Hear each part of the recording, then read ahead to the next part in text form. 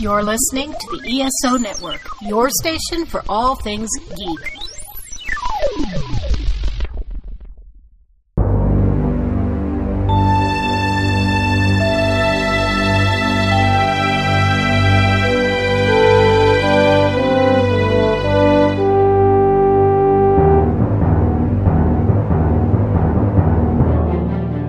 Welcome back to Earth Station Trek, a show where we trek from the early days on NBC to the future on Paramount Plus and everywhere in between.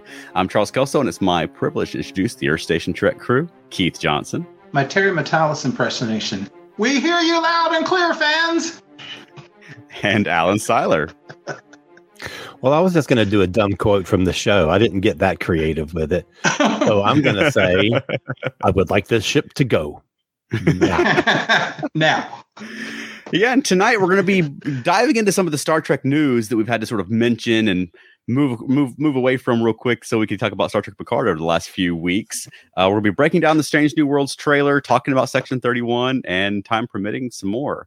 But before we do that, Keith, do we have some This Week in Trek this week? Yes, I do, and I found this very interesting in light of what we're talking about, which is legacy and things like Picard, which finally became a surprise hit. Now people want another series. And Strange New Worlds, which is a surprise hit, which came from fan response to Captain Pike's appearance. 23rd of April, 1993, the first draft was submitted for the movie that was called Star Trek Generations. Wow. The torch hander passer, whatever you want to call it. Right. Charles, was that the one? Was that the first one you saw in theater? That's the first one I remember seeing in theaters. Yeah, I was 13 when that came out. So if I saw Star Trek 6, I'd have been 10. Wow. I don't remember it. I wasn't as into it then as I was by the time I was 13. I was like 100% Trekkie at that point. First movie I saw in theater was the motion picture. No, I don't think it's the first movie I saw in theaters. But the first right. That's what I was going to say. Sorry. That was wrong. First Star Trek movie I saw. The first movie I saw, believe it or not, was Night of the Living Dead when I was 4 years old. My dad took me to see it. Good parenting. That's all I'm going to say there. Yeah. And then another one I found very interesting because we've talked about all these new shows like Prodigy. And again, I like this because you never know where things turn up. On the 24th of April, 1968, one Theodore Sturgeon submitted a script for the original series that, to his disappointment, was not developed. The name of that script was Shore Leave 2, which, of course, is the sequel to The Planet with the Big Rabbit and Alice in Wonderland, and everything you think about comes to life. Right.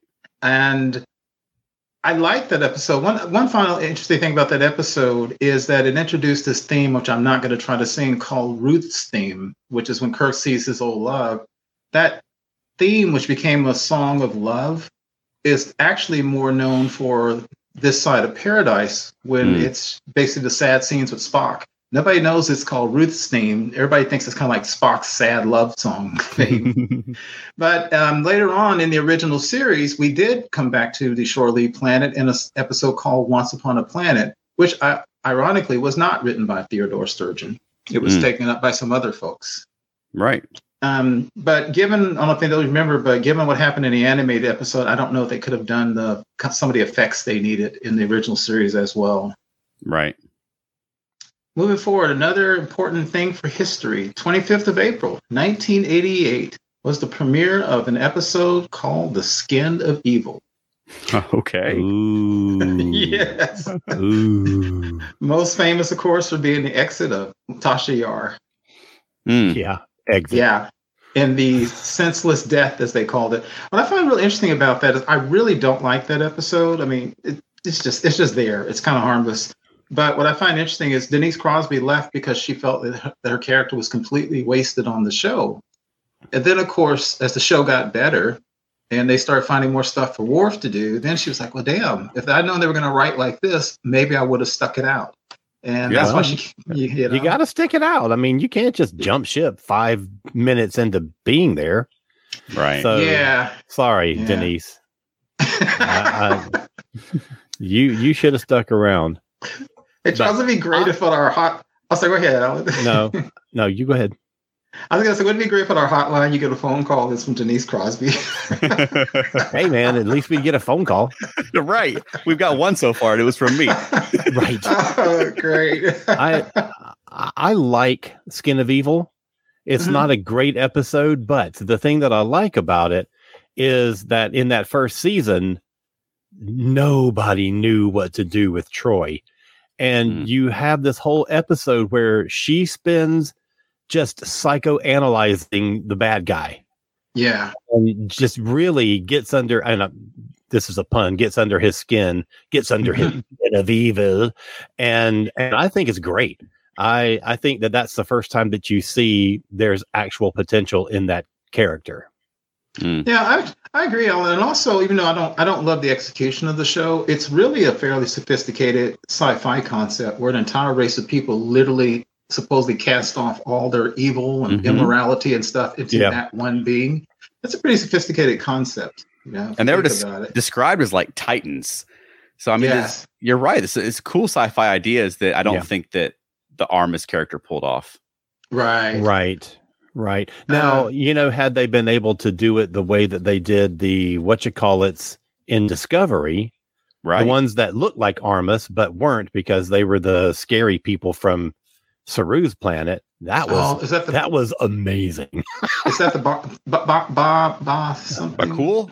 Yes, yeah, I agree with you, Alan. Those are still some of the most amazing aliens I have seen in Trek history. I mean, just amazingly well done. Jumping back, I missed one with D24, and I had to put this on because this is the one that spawned a million memes. And 1989 was the premiere of the Next Generation episode, The Icarus Factor. Oh, God. Yes. One of the classics. We're hitting all the highlights tonight. I know, right? Alan's response says it all. For those who don't know, that's the Ambujitsu one where Riker and his father are fighting blindfolded with those stupid glowy sound emitting sticks. And a million themes have been born, as in Lower Decks has addressed it, of course. Why wouldn't they? Yeah. Great show. And the last one we just have to mention, on the 29th of April, 1955, was born one Kate Mulgrew, Captain Janeway. Yay, Captain Kate.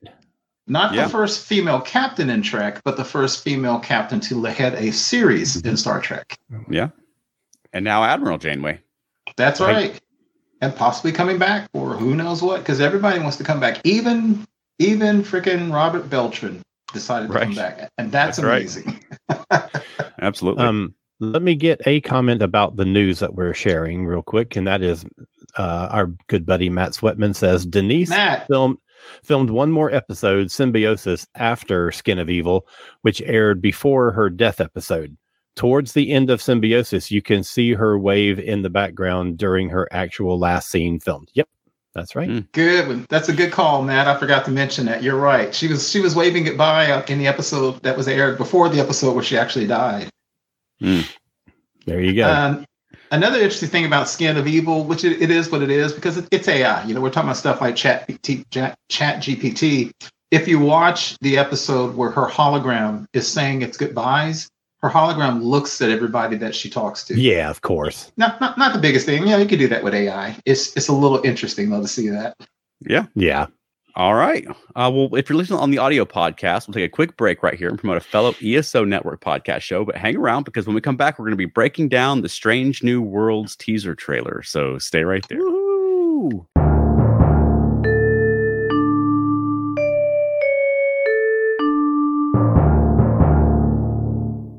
Hi, I'm Gina Shock from the Go-Go's, fabulous drummer of the Go-Go's. Hi, this is Tony Levin of King Crimson. Hi, this is David Fishoff of the Rock and Roll Fantasy Camp. Hi, this is Richard Evans. I am the author of Listening to the Music the Machines Make. Hi, this is Teresa Kariakis, punk rock photographer. Hi, I'm Tom Beaujour, author of Nothing But a Good Time, and you are listening to Modern Musicology. Modern Musicology. Modern Musicology. You're listening to Modern Musicology, so, pay attention. You might learn something.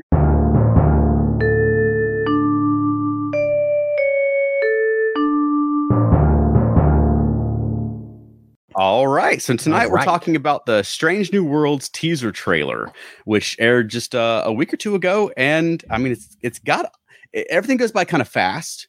but there's a lot actually in it. And I reordered my screen caps because some of the episodes or some of the images are sort of generic images. You can't really tell a lot of context of what's going on, but some of them you can. So I sort of grouped them by episodes. But I started off with the ones that I couldn't directly associate with an episode. And if you're listening on the audio podcast, we'll do our best to describe what we're seeing as we're discussing it. So that means more than just going, holy crap. Wow, that's neat. Next. All right. So, we've got the Strange New Worlds crew. And all of the images, it looks like Una is part of the crew. Yes. We ended last season with her being taken away in handcuffs. Right. Yes. But we didn't see a lot of images of her in shackles, in the brig, anything like that. Yeah, because she was genetically engineered, right? That was the whole point. Right. But we did get some of our new character in there. Carol? I am so excited about Carol Kane. Mm-hmm. So excited.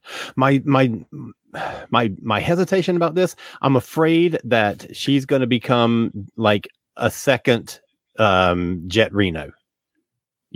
Because Carol Kane is known for that sort of acerbic, that sarcastic character. And I don't want her to be just like a carbon copy, but with curly blonde hair of Reno. I want her to be a distinct character. But at the same time, that smack talking engineer character is, I think we need that on this show. So I'll be fine with whatever they do because I adore her so much. I thought you were going to say you thought she was going to be a second Hemmer. And that's sort of what I'm worried about is if they go back to that ice planet, I'm going to be worried about her. I don't want to throw her off that mountain too. A Kill Kenny kind of meme with different people, right? Every year somebody has to fall off the ship. Yep, right. Exactly. One thing I was going to say, Charles, in the first scene you showed Pike, Spock, and number one, I really do hope number one gets more to do this season. She was kind of more of a background. She was around, but she wasn't essential. Even though she did have a decent little story with her being genetically engineered, but I'd like to see her being more of a presence than she was. Right. Yeah. And I know they filmed the show in Toronto, so I'd kind of speculated last year that maybe there was they only had her for a certain amount of time. Because not everybody can just up and move their family to Toronto for however many months. I don't know that that's the case, but that might be a reason if she's got, other commitments and family commitments in California that, maybe that could be a contributing factor. Yeah. And then I saw her and the husband show up on that series, The Real Love Boat. And I thought, oh man, wow. You could do Star Trek. Let me get a couple of quick comments about what we've just seen. Matt Sweatman says, "Ooh, I didn't know we were getting a PowerPoint presentation." My buddy Adam Levenstein says, "Carol Mother Effin' Kane." That's right. That is the correct response. Every time he then says, "I'd be okay if they came up with some sort of magic to move Jet Reno to Strange New Worlds. It would be stupid, but it'd be good to see." Right. And Dan Leckie, our buddy from Scotland, says, "How long before they bring on Scotty?" That's what I'm excited about. That's a good point. That's a good point. I'm hoping not in this series, Dan. That's a very personal preference. Well, I think it's already overloaded with legacy characters. I agree with that. Callback characters. And we'll get to one that really drives me up the wall, so I don't really need to see Scotty on top of everybody else. Yeah, you may want to manage your expectations on that, Keith, because they've not shown a lot of restraint with that sort of thing. Good point. Oh boy, that is the truth. All right, so we had what looks like Mbenga and maybe La'an sparring, maybe number one, not really sure, but I know that the actor who plays Mbenga is like a black belt or something. What, in real life? In some kind of martial arts. Oh, so if they delve into that with him, I think that'd be cool. Yes, definitely. Incorporate that into his character. Mm-hmm. Also, because Mbenga is he's such a kind of a tightly controlled, quiet guy. Right. It'd be interesting to see he's a great fighter or something like that, or those passions come out of him in different ways. Because I imagine he's still sad about what happened to his daughter. Well, yeah, but those martial arts are so disciplined. And I think that fits his personality quite well. Mm-hmm. Yeah, I'd be very interested in seeing that angle with him. Me too. Yeah. And we have the Enterprise flying through something. It looks like it looks like snow, but it's probably not. A cool shot of the shuttlecraft at a planet. And that's one thing I love about Strange New Worlds is that we go to planets. We have adventures. You know what ruins me? Every time I see a scene that looks like that with that greenery, I instantly think Chateau Picard. Well, don't. Thank you. So, toward the end of the trailer, we see Uhura standing outside a crashed shuttle. I bet you that is part of that scene. Yep. And there's M'Benga looking distraught. M'Benga having a hard time. Is he injured or just sweaty? I don't know. It could be after that sparring scene, perhaps, or it could be that there's something else going on. We don't have any context for that. Right. For some reason, again, as soon as I saw that, I just thought he was thinking about his daughter. That could be. Be. And we've got him a little more lighthearted, fist bumping with Nurse Chapel. And I've seen people complain about the fist bumping, and that sort of thing doesn't bother me at all. I mean, that's one good thing about Star Trek is that it can feel young. It doesn't have to feel old all the time. You can appeal to the current younger generation. Yeah. I remember in one episode of TNG, and I forget the one, but Troy suggested something and somebody went along with her suggestion, and she did the old thing where you do your fist up and draw it down with a yes. And I heard people complain about that and said, well, they wouldn't still have that gesture in the I don't remember that at all. I don't remember Troy ever doing that. She did. I'll find the episode because I'll tell you where I don't worry about it now. I found it in the Nitpicker's Guide to Star Trek. Is why I read about it. Well, Data did that as well in Generations. Yes, and that's the one that I remember. One time McCoy referenced dipping girls' pigtails in inkwells, which is not a 23rd century reference, right? Yeah, but he's an old country doctor. So anyway, moving on. All right, we got some fun on the bridge. This shot I thought was interesting. It's an overhead shot of Ortega's at her station with a proximity alert, kind of a cool look at her console, but also she's got really a pad sitting here with her own picture on it. Right. So I'm not sure if she's looking at, I don't know if she's got a performance review. I don't know what the situation is, but you don't usually see this angle. I thought that was kind of a neat look at the helm the helm sort of nav console. And shows how they because with technology and with time, they can make these things more what we would think would be logical than back in the days of Sulu and Chekhov, where they literally had to look through the view screen to see they were going because you never saw anything like that. And they had those big buttons to push. Yeah. But she does still have the little HUD viewer that pops up. Yeah, that's a cool callback. I love that. Yeah. I don't think this is a romantic scene, but I don't either. I hope not. Yeah, but it's obviously intended to make us wonder if it is. Right. I wouldn't expect M'Benga and Nurse Chapel to. Who knows though? I thought this shot of the Enterprise in orbit, it was kind of reminiscent of the classic shots of the Enterprise orbiting a planet. Yeah. And to me, there's times, and it could just be because there's a star right here, but the Enterprise looks a little bit lighter in color than it did last season. But that could just be my memory playing tricks on me. We've got folks on the bridge, folks having a good time. A lot of M'Benga popping up in this. There is a lot. I was surprised by that. I'm glad to see that. Yeah, and in this shot, they're in the rec deck, and I just gotta say, I love the design aesthetic. It's sort of modernized, but they're keeping that sort of mid-century modern look to the chairs and all that stuff. I think it looks really good. I think it works really well in the series, even though I think all the sets are like comically large. Yeah. Oh, enormously large. It makes no sense. Right. Yeah. I like the view of the planet out there because it looks like planet out the windows. I swear I started to say something completely unscientific that they were at the bottom of the planet, but but it's a cool angle because so many times in Star Trek they literally are just flying right above the middle of the planet, the equator. Right. And I love when they do these weird angles where they come in from say the southern hemisphere of a planet. And ironically, the first show to do that, where you saw the ship come in from the southern hemisphere of the planet and move up, was Captain Pike in the original series. Okay. The Cage. Yeah. Beautiful. Awesome. Yeah. This is one of the most exciting things to me in the trailer because it's Nurse Chapel and Uhura, and they're just in some weird alien place. Yes. I don't know what's going on. I don't have any context for it. I just like that it's nothing that I recognize from Star Trek. It's just something weird and strange. Yeah, is that glowing plants or rocks or something? It's pretty wild looking. Right. Then we've got George Kirk is back. Right. A few sort of civilian-looking ladies. I don't have any reason to believe this, but that could be Aurelien, his wife in the original series. Who knows? Oh, that's a good. I didn't even think about that. Yeah, but he's toasting with Nurse Chapel, so maybe something to do with him getting married. I don't know. Wouldn't that be cool? Yeah. Huh. Wow.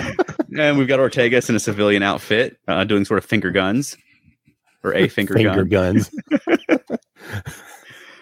And then, if you notice in this trailer, she's doing a little curtsy here, but Uhura, it no longer has the cadet badge.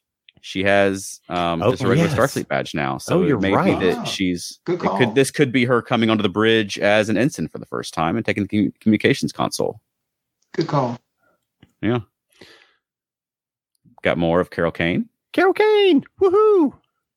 Something blowing up. I hope that doesn't spoil it for anybody, but something blows up this season. Somebody got blown up with it too. And here we've got Spock playing his Vulcan lute. And this is one of the images that I was most excited about. Okay. Because I like that quiet, introspective, personal view of who Spock is when he's by himself. And I loved those scenes on the original series of Leonard with that. And I can't wait to see if this is just a cursory scene, if this is a meaningful moment for him. I'm really looking, because being a musician, I'm all about that stuff. I agree, because in the episode, the Paradise Syndrome, the one with the planet with the Native Americans, as it were, that they were trying to save, when Spock had to spend several weeks trying to figure out how to decode the symbols on that obelisk, he was playing that to calm himself all the time. Mm-hmm. Yeah, and when McCoy said, "Aren't you doing the calculations?" and he's like, "I am." Yes. Exactly. Of course, he also played that instrument with the space hippies. Right, but I don't think we've seen him play it since Star Trek V. I think that was the last time we saw Spock playing his Vulcan lute. So I'm excited for them to reintroduce that to the character, and frankly, I'd love for him to be on the rec deck, play it, and Uhura start singing. Yes, that would make my day. Oh yeah, I forgot about Charlie's Our New Darling. Yeah. It happened a couple of times in season 1, and they let that go. But I don't think they should have. I think that was a good element of the series. Right. I want to interject. Astronaut. I want to interject really quickly that I see all the comments and questions that we have been getting during this part of the presentation, and we're going to get to them. Some of them I'm saving for a later part of this discussion, and a couple of them we'll get after we finish the trailer stuff. Awesome. So don't go away. We'll get to your questions. Keep them coming, guys. And feel free to interrupt me anytime, Alan. No. So here's that scene you were talking about. Now, for one, you can see her badge. Yeah, that's true. I didn't even notice that. Good call. Uhura, and she's looking distressed, and then we get the opposite angle. Yeah. Where it looks like a civilian shuttle crash, and we know from season 1 that her parents died in a shuttle crash. Yeah. And sort of a futuristic city here in the background, which I'm guessing that this is in Kenya. That's possible. Yeah. And that for some reason she's either dreaming about or reliving, the death of her parents. Yeah. Yeah. Which at least is indicating that we're going to get some meaty Uhura stuff this season. Oh, yeah. I'm ready for it. We got some good stuff in season 1. I'm ready to build on that a little bit. Absolutely. That's one of the big opportunities of this series is Uhura is such an iconic character with so little development. Yeah. Right. And now we have the opportunity to get that. Yep. All right. So here we've got a strange planet, and I'm going to see if I can zoom in on this. Some kind of something here with some folks approaching it. Mm-hmm. I'm going to go ahead right now and say I hope this is not the Guardian of Forever. It sort of resembles that, doesn't it? It does sort of resemble it's got that shape. Please no, please no, please no. I don't see any bowler hats, so maybe not. Okay, but let's save that until we get later into the trailer, because I think there's a possibility. Okay. We'll put a pin in that for a moment. Beautiful scene, though. Beautiful scene. It really is. This looks like it's the same planet. Yes. Maybe awaiting someone. Who knows? Yes. So this is a scene that I thought was cool because, for one, we get real phasers, and often in new Star Trek we get the little pew pew squirt phasers. Yeah, but in this blasters. We're getting actual phaser beams. Yeah, and they get wider and wider. It's sort of the classic Enterprise V phaser pattern. Yes, that's cool. But then they do a corkscrew kind of thing, right? Spock at navigation, and Ortega's having a great time at helm. because then they sort of corkscrew and blast a hole in that thing and fly through it. That's crazy. I love it. Yes. A vial bursting, which is always good in Star Trek. That's, a sign of good things to come. Nothing will go wrong. Somebody's about to die or mutate into a monster. That's right. And then a shuttlecraft flying towards sort of a maelstrom on an alien planet. Mm-hmm. I love this kind of thing. So great. So here, ding, ding for the. Sorry, Charles. Ding ding for using the word maelstrom instead of storm. Right. And it's funny that you say ding ding right as the image of someone going ding ding. I thought you were talking about this picture. No. So now we're sort of getting into the photos where we can have a little more context for. And in this one, we've got a bell very reminiscent of the one from Shore Leave with a pad sitting next to it, and someone's ringing the bell. But I found that I could zoom in on this picture, and I flipped it over. Yep, I did that too. Yep, and it's talking about Lieutenant Commander Una is an Illyrian Federation Starfleet officer currently assigned to the as first officer of the Enterprise, and then below that it lists some of her commendations. Yep, Medal of Excellence, Order of Tactics. So this is a trial then. Yes. Yeah, this seems to be the picking up of our cliffhanger. Yes. Okay. Yeah. Got it.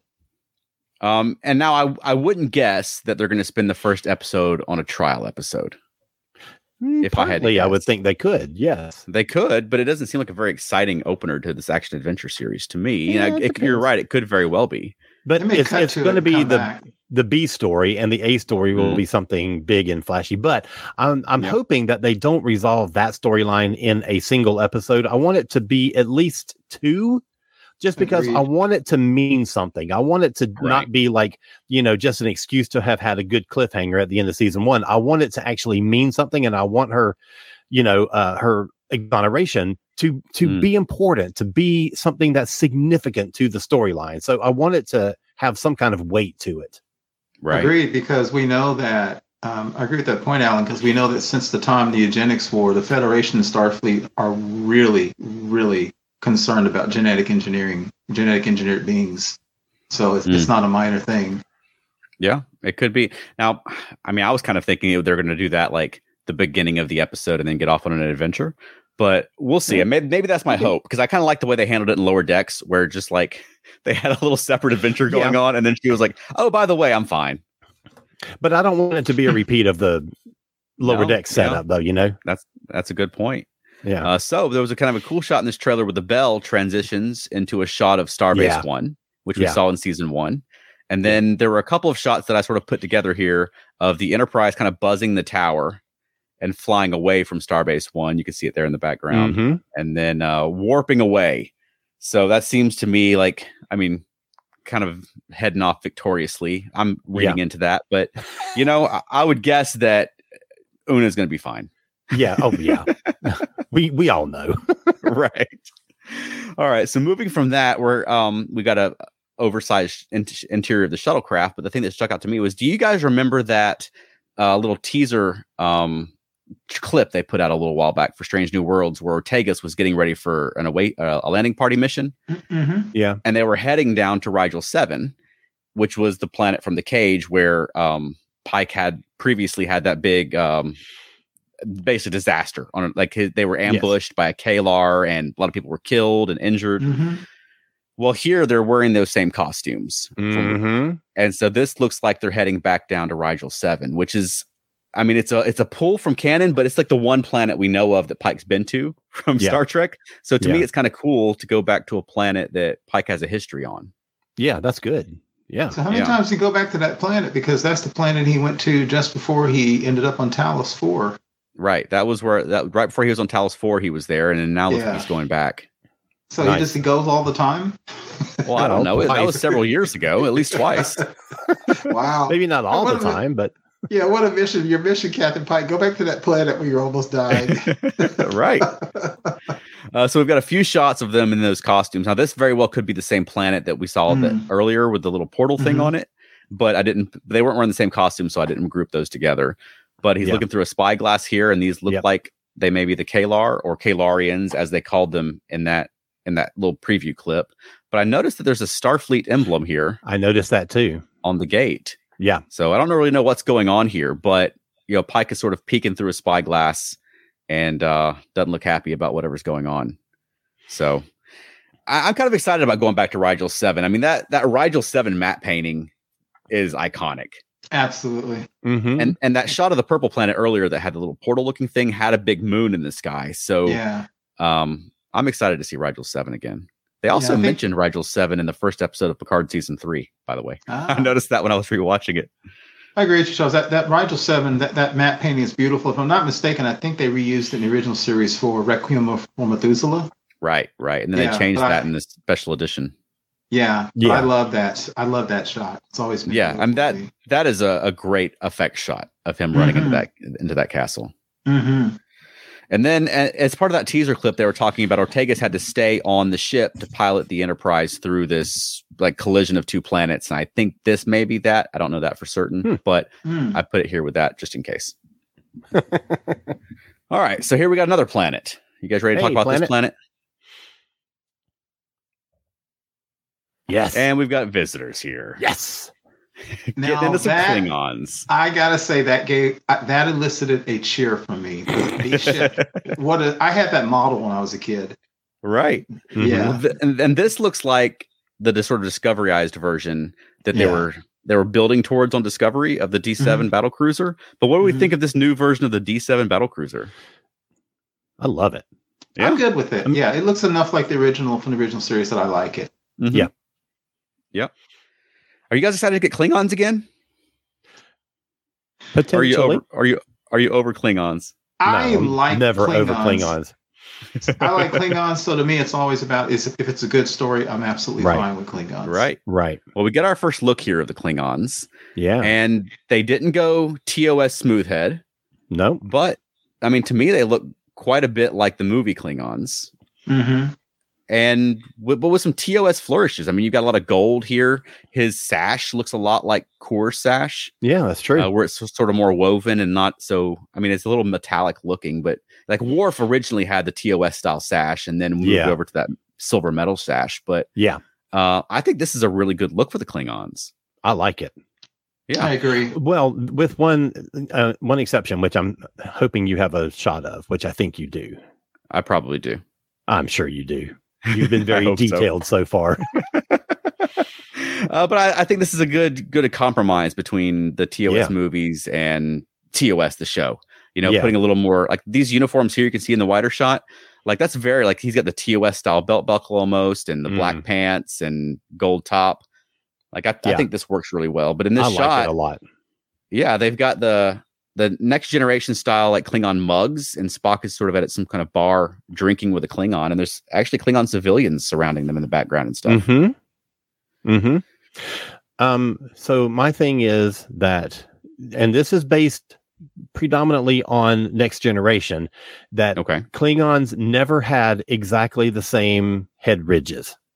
They had very similar ones if they were from the same family. And so I'm hoping that these three Klingons that we see here are from the same family, and that's why they look so the same. I don't want all their Klingons to have the same crest. You know what I mean? Oh yeah. Now in the movies though, they did. Exactly. Like so it Star Trek 3, they all had the same. So it depends on what aesthetic they're actually. Now, see, this guy looks different. Yeah, he's got different forehead ridges. And there's like an alien in the background. So a cool looking alien. Yeah.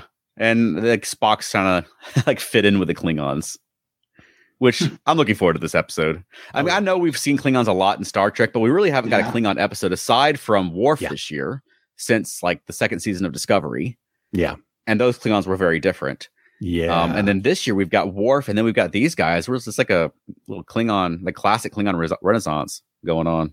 Mm-hmm. Well, the thing about the Klingons, I think, which is, I think they can always justify using them, is they are genuinely part of the history of Star Trek. From the original series, wars and treaties and so forth. So it makes sense. They've been there for a very long time. So I'm cool with that.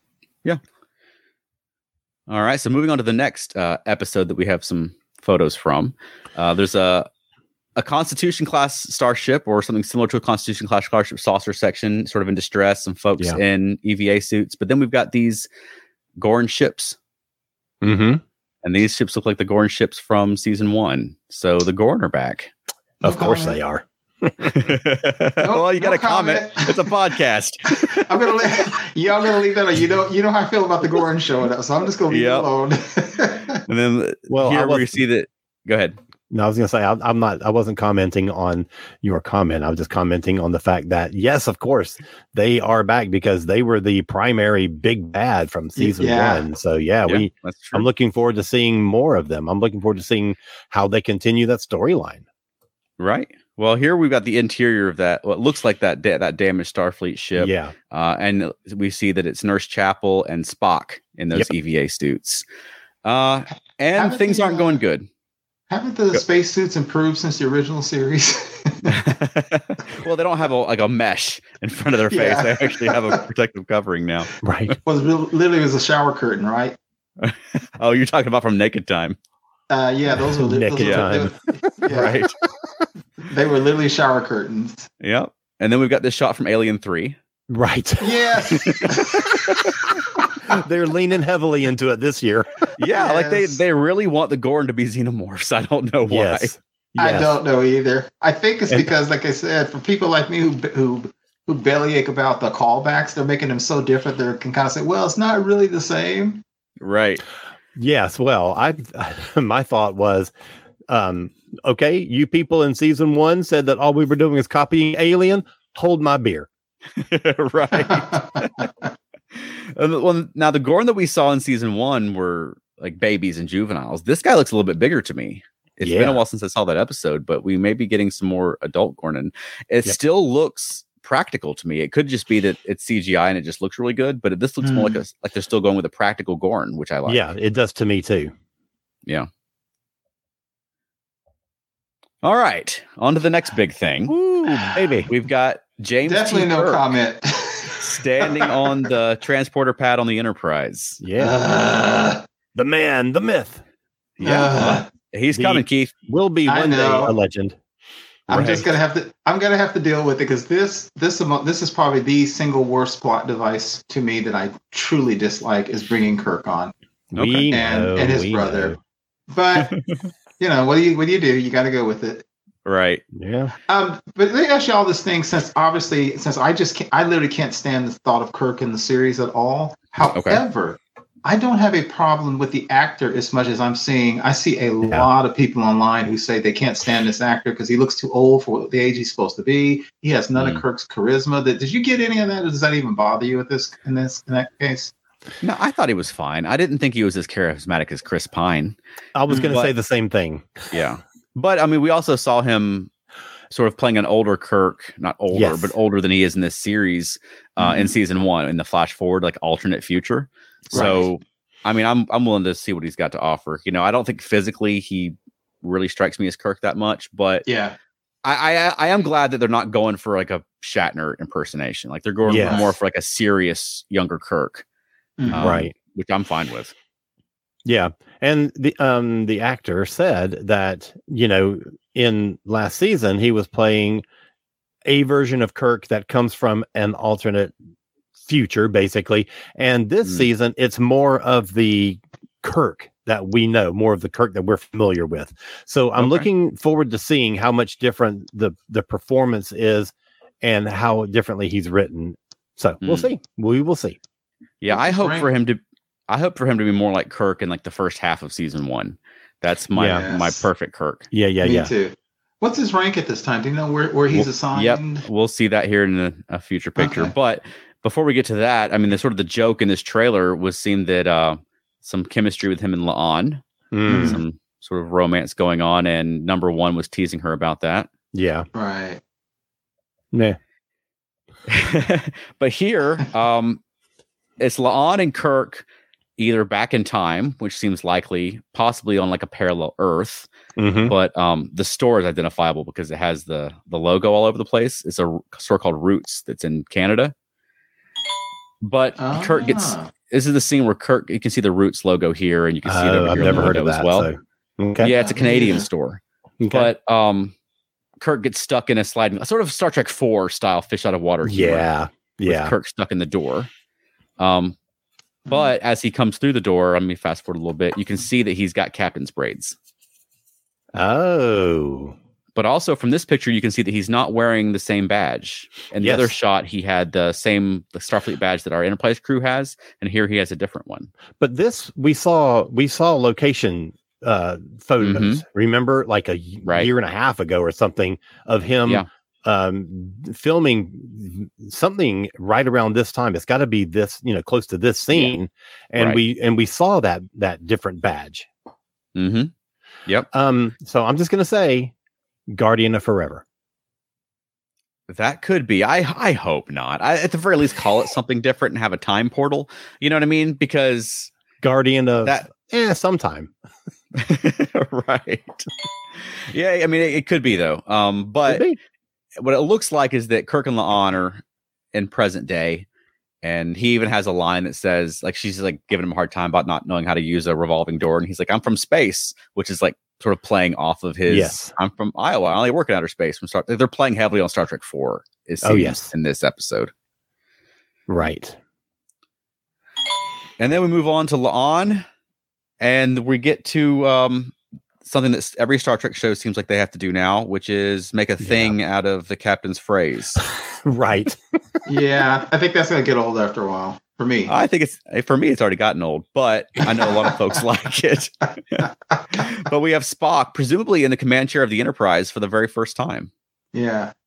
Right. Which is, I mean, it's a pretty historic occasion regardless. And he says, "I want the ship to go now." Yes. And then everyone looks amused, and they warp away. And June 15th, leave your world behind. And that's what I've got. Oh, baby, that's a lot. Great job with screen captures. I didn't know you were going to do that. That was good. Yeah, I thought it would be fun. Absolutely. So what do we think? I mean, anything you noticed going through it shot by shot, or any strong opinions? I just noticed all the things that you noticed and told me about. Okay. I think one thing I've really noticed about the show from the first season, even from the screenshots you've seen, is more than any. Well, I'm not going to say that. That's not really right, because Picard season 2 was a lot of outside stuff, but they do a lot of stuff that reminds me of the original series, which is they're always on these planetscapes. As in, it's not so much bound on the ship. They're literally on planets. They're walking around, exploring new vistas, new terrains, and I love that. Oh yeah, absolutely. And that's one thing. Like on Picard, they were filming that in LA, but their big volume stage is in Toronto. So, I mean, I think that would have benefited Picard to have some planets to visit along the way, because they were very shipbound in this last season of Picard. But that's one thing I like about Strange New Worlds, is that you're going to planets. You're different locations. That's kind of like they're trekking through the stars. Kind of part and parcel of it. It's easier to go to planets there because you got to draw the background anyway. You just draw a different background. Right. You don't have to actually go anywhere or use the VR wall or any of that stuff. Yeah. And it reminds me of the original series so much, because remember the really cool thing about the original series, they go to a planet and the atmosphere is purple. And also something we haven't heard since the original series. Remember, they'd often go to a planet and you'd hear what people call the music of the spheres. There was always sometimes weird background music. That they would do. That's always cool. So I just love those new vistas, as you said, Charles, because you think about going to a planet and you look up and there's 3 moons, or there's a moon so close that it looks like it's going to fall on you. I mean, wow, that's what space exploration would be about. Yeah. Which is that what we got in one of these scenes in this trailer where the Enterprise is flying around I mean, it can't be 3 distant planets, right? It's got to be 3 moons that were very close by, and I loved that. I'm excited to see that. Yeah. Beautiful shot.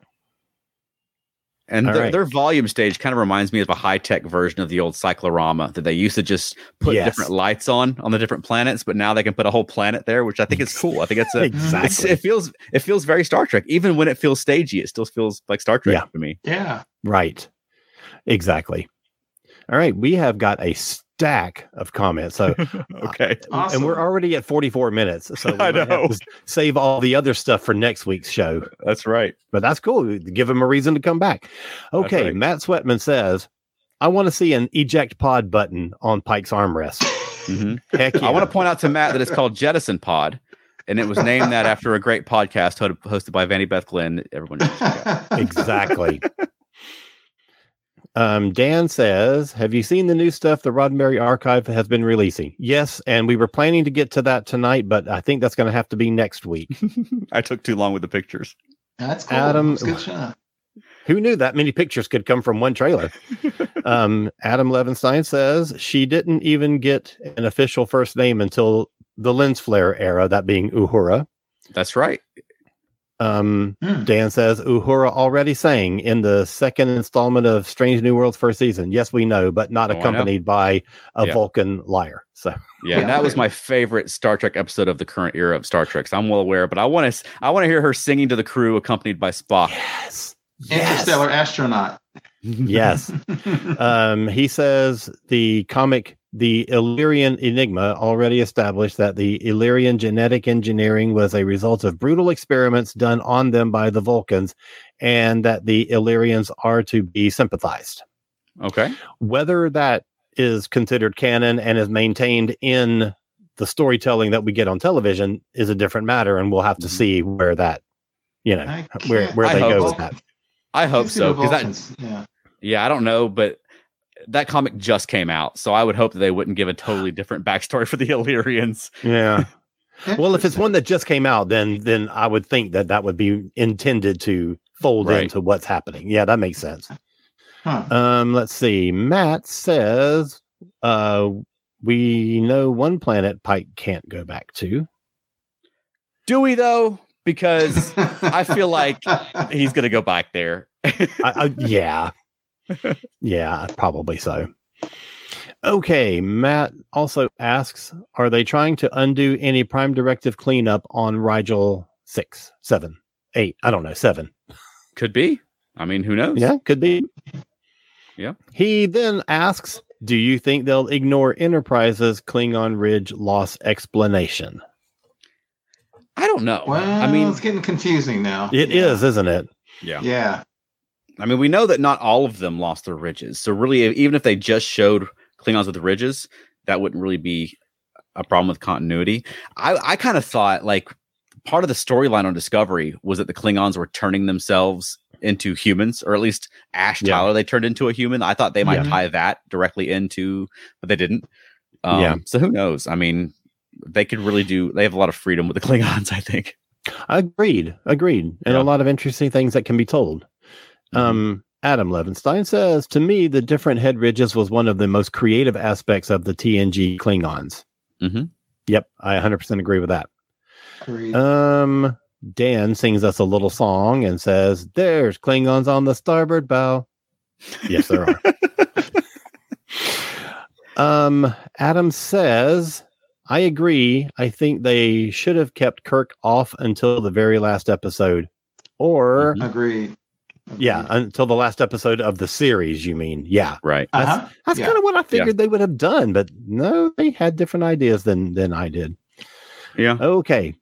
Dan Leckie says, I just watched the first two Alien films at the cinema and noticed Ripley has D7 written all over her face in a scene from the first Alien movie. So maybe she's been watching this trailer.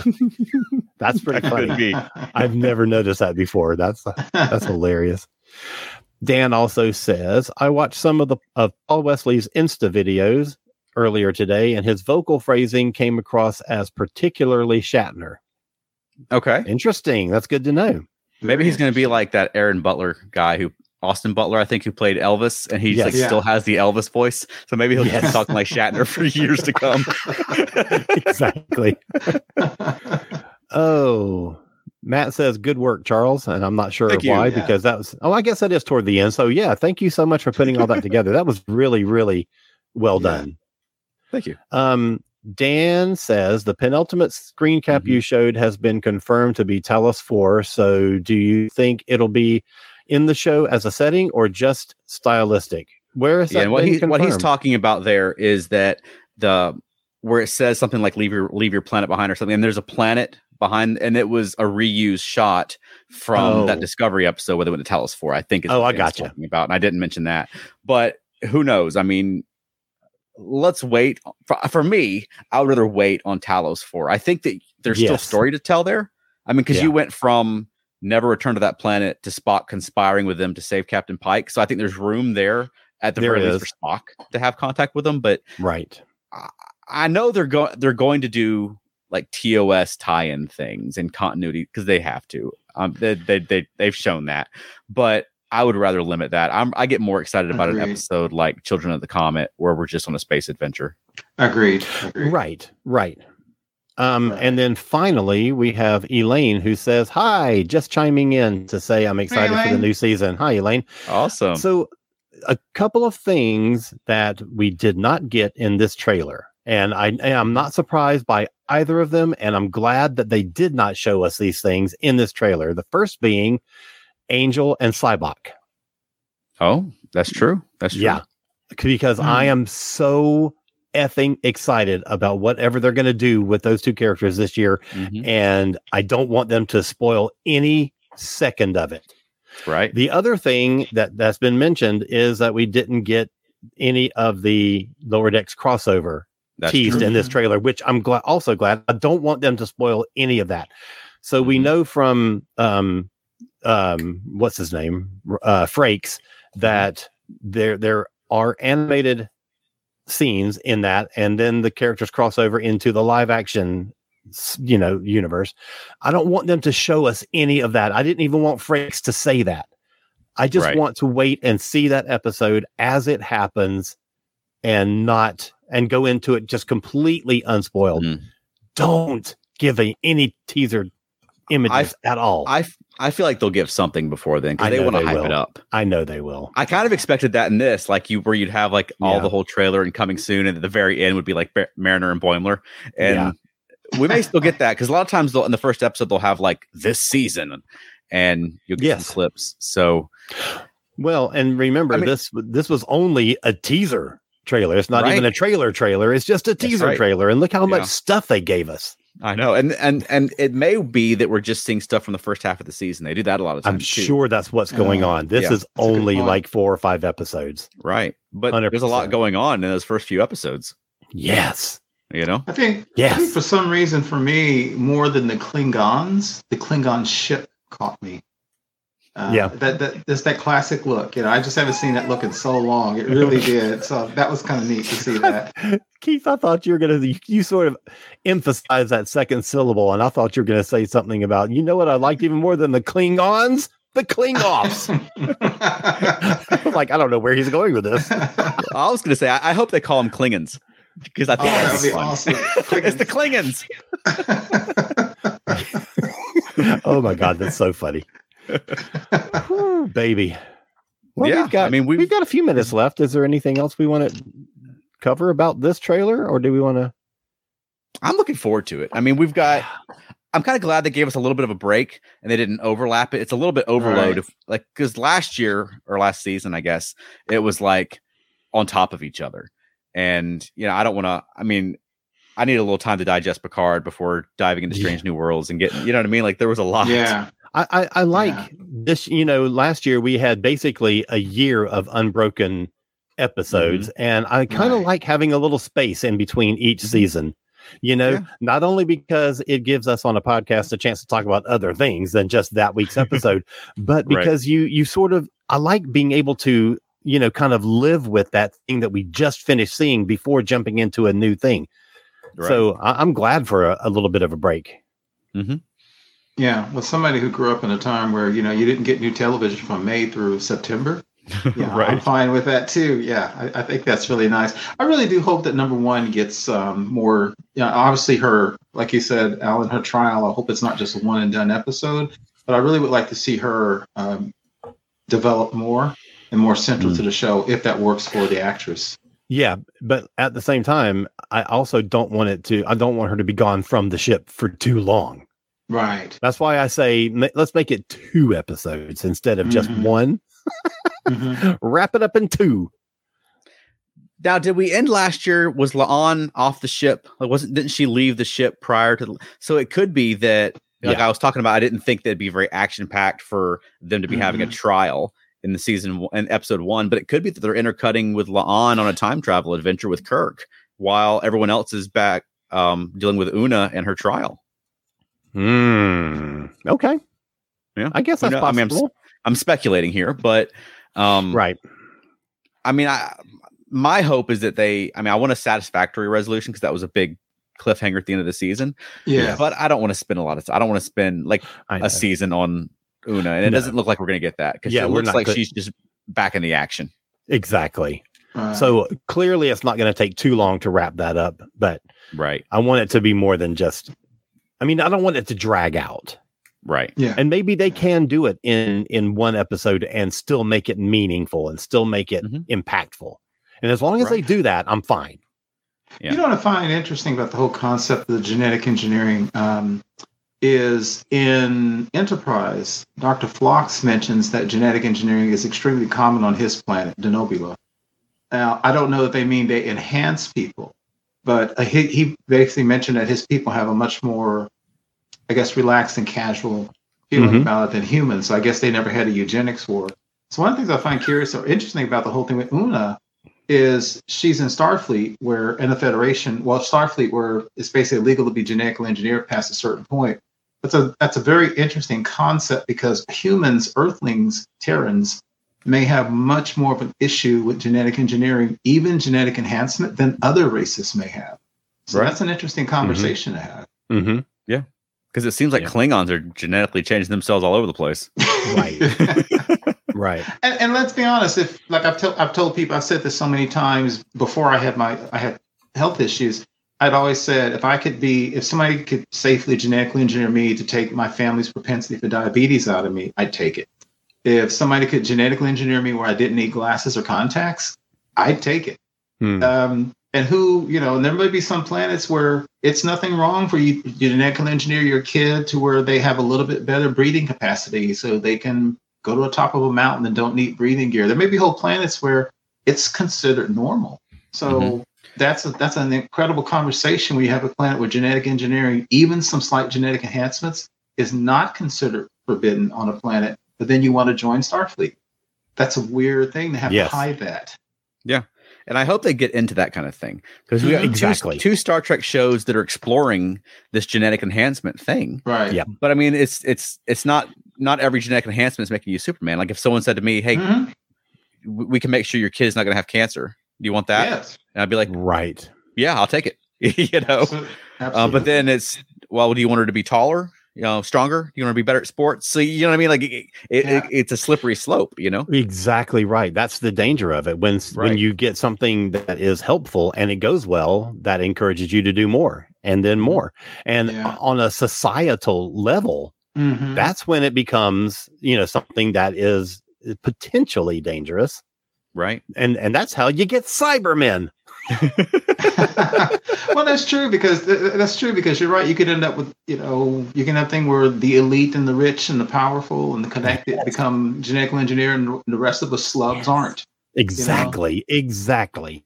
Exactly. Or and then it becomes a class thing and Exactly. Yeah. Or you have a world where WWE stars get genetically engineered because that's their job.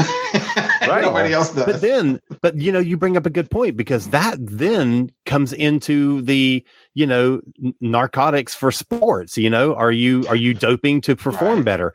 Have you genetically engineered? And it's the same thing. Is someone not engineered having to compete in a foot race against someone who is genetically engineered? And how does that play out? How do you balance that? Right. Yeah. It affects every little aspect. Even if it's like a mental thing and you're competing in a job situation, and you can never get ahead because someone else always has the advantage. Right. Dude, let's write a whole new series. Oh, I'm excited now. Yeah, there's a lot of fertile ground there. I hope that they get into the sci-fi implications of it, and it's not, well, we've determined that Una was heroic on the Enterprise, and therefore she will be allowed to continue. Right. She used her stuff for good. Right. Right. Yeah. Dan says, thinking about folks like the Binars and the Jem'Hadar. Mm-hmm. Yeah. Yeah. Which are also two races I would love to see again on Star Trek. Oh, yes. Yes. I don't know about, Jem'Hadar we could do. And oh my God, had we gotten them with the changelings, holy smokes, that would have been amazing. Sorry. Yes. But, Binars I would love to see again. Yeah, I'm surprised Lower Decks hasn't done. I mean, they did a picture of Binars once, but I'm surprised there's no Binars in the crew. Like that's like a perfect Lower Decks thing. Yeah, that really does. All right, so we're right at time. Originally we had sort of slated a few things that were coming up in Star Trek to talk about tonight if we had time, and we didn't have time. So do you guys want to circle back around to the other things next week? So next let's week do that. Getting into, the news of Section 31 and what they're calling Star Trek Phase 2, which does not include Lieutenant Zahn, to my disappointment. But also, we've got Starfleet Academy coming that we haven't really had a chance to talk about. We've got the potential for Star Trek Legacy. So we've got there's a lot of just a few weeks ago, I was kind of worried that Star Trek was contracting. Seemed like they were closing some things down, and then over the last few weeks, it's just like, well, look at all this potential. Look what we've got going on. So I'm excited again. They have come through for us yet again. Right. I say this all the time because, I grew up in a different time from so many people who are much younger than me, but actually the Section 31 movie excites me because I grew up with TV movies, movies of the week. Right. And even when series ended, there would always be, this is definitely going to go over people's heads, a Macmillan and Wife movie. Right. Or Spencer for Hire. Maybe some people know that. So the concept of a movie is kind of exciting to me. Yeah, well, let's hold that for next week so we can get more into it, because we got over the last few weeks we've had to sort of just mention the news and then move on because there was a Star Trek episode to talk about. So next week we're going to be deep diving into Section 31 and so forth. But join us Thursday at 8 p.m. Eastern if you want to join us live. Otherwise, we'll be available after the fact on our YouTube channel or on our podcast, Earth Station Trek. And let's just say this: if you have thoughts about this trailer that we just reviewed tonight, or the Starfleet Academy show, or the potential Star Trek Legacy show, or anything that we're going to talk about next week, you should drop us a line on our special phone line. That's right. The Earth Station Trek hotline. That's right. Earth Station Trek hotline, which is 307 387 1701. You forgot the jingle. No, I didn't forget the jingle. I just forgot the numbers that go with it. Okay. 307 387 1701. Yep. And I promise if you call that number, it doesn't ring to a person who answers. It's a cute little message from Veronica, and you can leave a voicemail message, which sends us an MP3. So if you're nervous about someone answering, don't worry about that. But it'll send it, and we can play your message and your thoughts on the show. So Section 31, Starfleet Academy, Star Trek Legacy. If there's something you want to see, 307 387 1701. And Dan, I see in the comments asking about international calling rates. I don't know, Dan. I have no idea. Sure they do. I'm sure they do. I would presume so. So if you want to email us an MP3, that's fine too. Yeah, absolutely. Yeah. But email MP3 to earthstationtrek@gmail.com. Right on. Awesome. So if you folks send us this stuff, we will include them in the show. But word. But try to keep it to a short, don't do a half hour on Section 31. Like that's our keep job. It concise. Keep it concise, like a comment, not a speech. All right. Speech. All right, Keith. Do you I'm sorry, Alan, where can people find more of you? I forgot what I'm doing. So you should check out my other podcast, Modern Musicology. If you're a music fan, buddy, so are we. So we got you covered. And we've got a lot of great interviews that we've done lately. Two of the members of Heart, Tony Levin from Peter Gabriel's band. We have had Gina Schock from the Go-Go's. We have had authors. We have had all kinds of stuff. And we just did a show about the 27 Club. And that's all the legendary musicians who have died at the age of 27. So go check us out. So Hendrix, Joplin, and all that, right? Exactly. Wow. So go look for that. Modern Musicology. And how about you, Keith? You can find me on Instagram and Twitter and Facebook, primarily the ESO Network Facebook groups. And I usually would say, how about us, Veronica? But Veronica's not here, so I have to carry the weight myself. Feltnerdy.com. And actually, we're getting...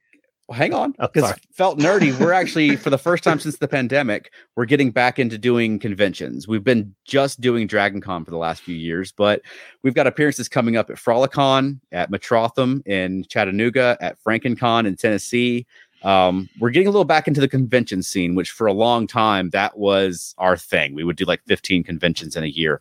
So it's exciting to get back out. So if you want to see Felt Nerdy, we got some adult shows coming up, which Frolicon will be an adult show. We've got one of each at Betrotham, and we've got some family shows coming up as well. So check out feltnerdy.com, which redirects you to our Facebook page, and you can follow along with what we're doing. Or you can listen to us at Monkeying Around, a podcast about the monkeys. Did I do okay? You did. That was good. It was perfect. Okay. She would be proud. All right. Does anybody have a closing for us this week? No, I didn't even think about that. Then I'll say I want the podcast to go now. And it shall. Thank you for listening to Earth Station Trek. If you enjoyed the show, please subscribe on your favorite podcast platform. Give us a positive rating. You can also send us feedback at earthstationtrek@gmail.com. You can join in the fun on our Facebook group or follow us on Twitter. You can also visit us online at earthstationtrek.podbean.com. We'll see you next time. Live long and prosper.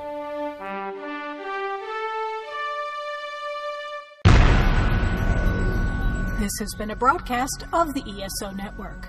Be part of the crew and help support our shows by donating to our ESO Patreon or by shopping at the TeePublic store, which can all be found at www.esonetwork.com. The ESO Network, your station for all things geek.